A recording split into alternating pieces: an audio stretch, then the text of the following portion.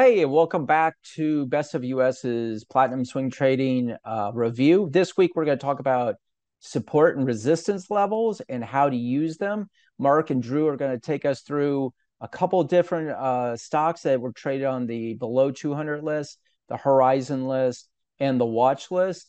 And Drew's got some amazing questions about allocating assets and taking profits as the stock rises and taking a little bit off the table as you're making money.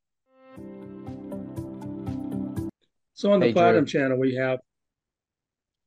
have stocks under the 200 SMA list, and this is a little more risky. When you're under the 200, you're tending to be more bearish in your stocks, but there's a lot of opportunity for gains here. And this was a last Friday, okay, and we had again stocks trading below the 200-day SMA are often volatile and prone to sudden price movements, which can result in significant losses if not managed carefully. So today, and again, I don't really I don't put these on the watch list. These are just put on lists so that people who have a higher risk tolerance and have a trading plan might be able to make some gains on these. Again, not financial advice, but we've had SBA Communications on here for about 2 weeks, and the chart shows, basically it was under the 200-day SMA, and it was constantly riding up. We had support at the 9, we had resistance. You can see we got in when we put it on the list at 231.76, and as of last Friday, it closed at 243.77, or $12.01 a share. Had you had 100 shares of that, you would have been up about $1,200. Okay, which is really cool. Now, what can happen? Okay, is what happened today, and let me show you what happened today. So here is where we put it on the list right here.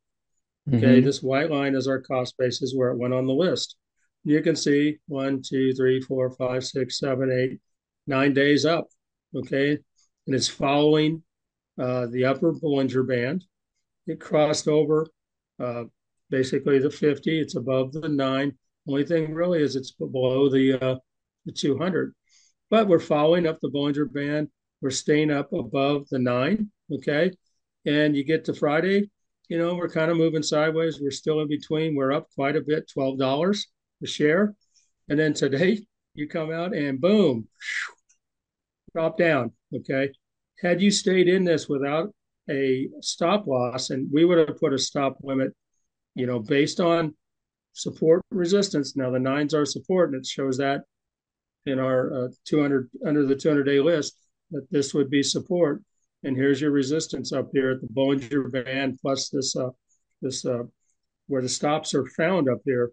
Uh, your limit sell limit would have triggered right here at the 9, okay, and you would have triggered at 239.70, somewhere in that range, and you would have saved you would have been up approximately $7.94 a share from your cost base. So you would have been up $794.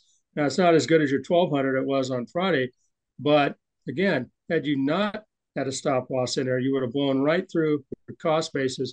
You would have been down $561 on 101 just in one day because you didn't put a stop limit in at the support level. Okay, and what happened today? I went and looked it up. Trading Central, whoever that is, put a sell recommendation on this stock today, and the stock went down. Nothing that the charts could ever predict. That's why when you get ahead of a trade, you always want to follow it up. Uh, at any point. And then here's your support at the 9, and I always like to use whatever the support level is to put in my limits, especially when I'm above basically my cost basis in case something like this happens. So this is the difference between it's going to the moon, and I just saved myself because I'm using technical analysis. So let's again, that's why we use support and resistance. So here's UEC. Okay, and this is just a uranium energy company. And you're seeing here, okay, you're below the 200, okay, and this would probably get on our below the 200 list. Here's your 9, which is acting as support. We have a full candle close above the 9 here, and you see it just follows along, hits the upper Bollinger Band for resistance, comes back down on support to the 9, goes back up crosses over, hits the 200, and this is your really hard line resistance. 1, 2, 3, 4, 5, 6, 7, 8 days of resistance. Our support line gets closer and closer. Something has to happen at this point, and in this point, it squeezed below, and now all of a sudden the 9 is no longer support. The 9 is resistance. You can see what happened all the way down to where we're now bouncing off of the 50 for support. Okay, and the lower Bollinger Band. So that's the importance of these lines. Every one of these lines is a battleground between the bulls and the bears, and I like to use them, to get in and out of positions, along with watching, our oscillators, the MACD, which you can see crossed here negatively, where we crossed over underneath the 9. Same thing with the RSI starting to go down, and the slow stochastic also going down. But these lines can help you make money, or not lose as much money, or not lose money at all if you use them correctly. Yeah, so I had a question. So I think a lot of people, when they look at your trades, have this question where, you get into a trade and then you sell, right? But in some cases, you sell half. Some cases, you Right. you sell 1/4, right? Is there like a standard or like your threshold level, or how do you kind of make those decisions? Like you take profit of half, but you keep it, and sometimes it goes up, right? And I'm just curious to Yeah. hear how you make those decisions. Sometimes when a stock moves really well out above your cost basis, and you might come up to a resistance level, but you're like, man, all the oscillators are still looking really positive and green, but it's coming up to this resistance level, and I'm going to put in I'm up 8%. There was one where we're up 8%. I might say I'm going to put in, a half of a lot, 50 shares in the way that we paper trade.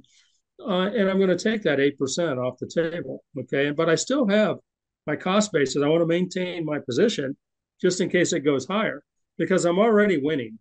Okay. Because my price now is above my cost basis. I took half off at 8%. Okay. So if it does come back down, let's say it comes back down, and you know, and I put in a stop limit 4% below that for some reason. I just chose that. I'm still making 4% on half my lot. I'm making 8% on the other half. So it's a win-win. Okay.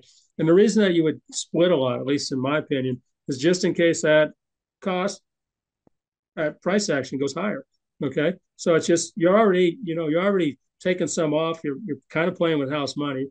The only way you're going to lose is if you wait, a day, and your price action gaps way down below for some reason, where the price ended at close. So that's the risk you take. All right, so we're going to wrap it up here. If you have questions, you could go to the Discord. If you're not a member, sign up. We have Premium Plus, which is 20, and the swing trading, which is what Mark and Drew run, and that is 60 a month. We are also going to be integrating that into our new website, which we hope to have up and going by August 1st, which will make it another area where you can see what we're doing and education videos and all that. So please hit the subscribe button and the like button. And we really appreciate you coming out today and watching the video.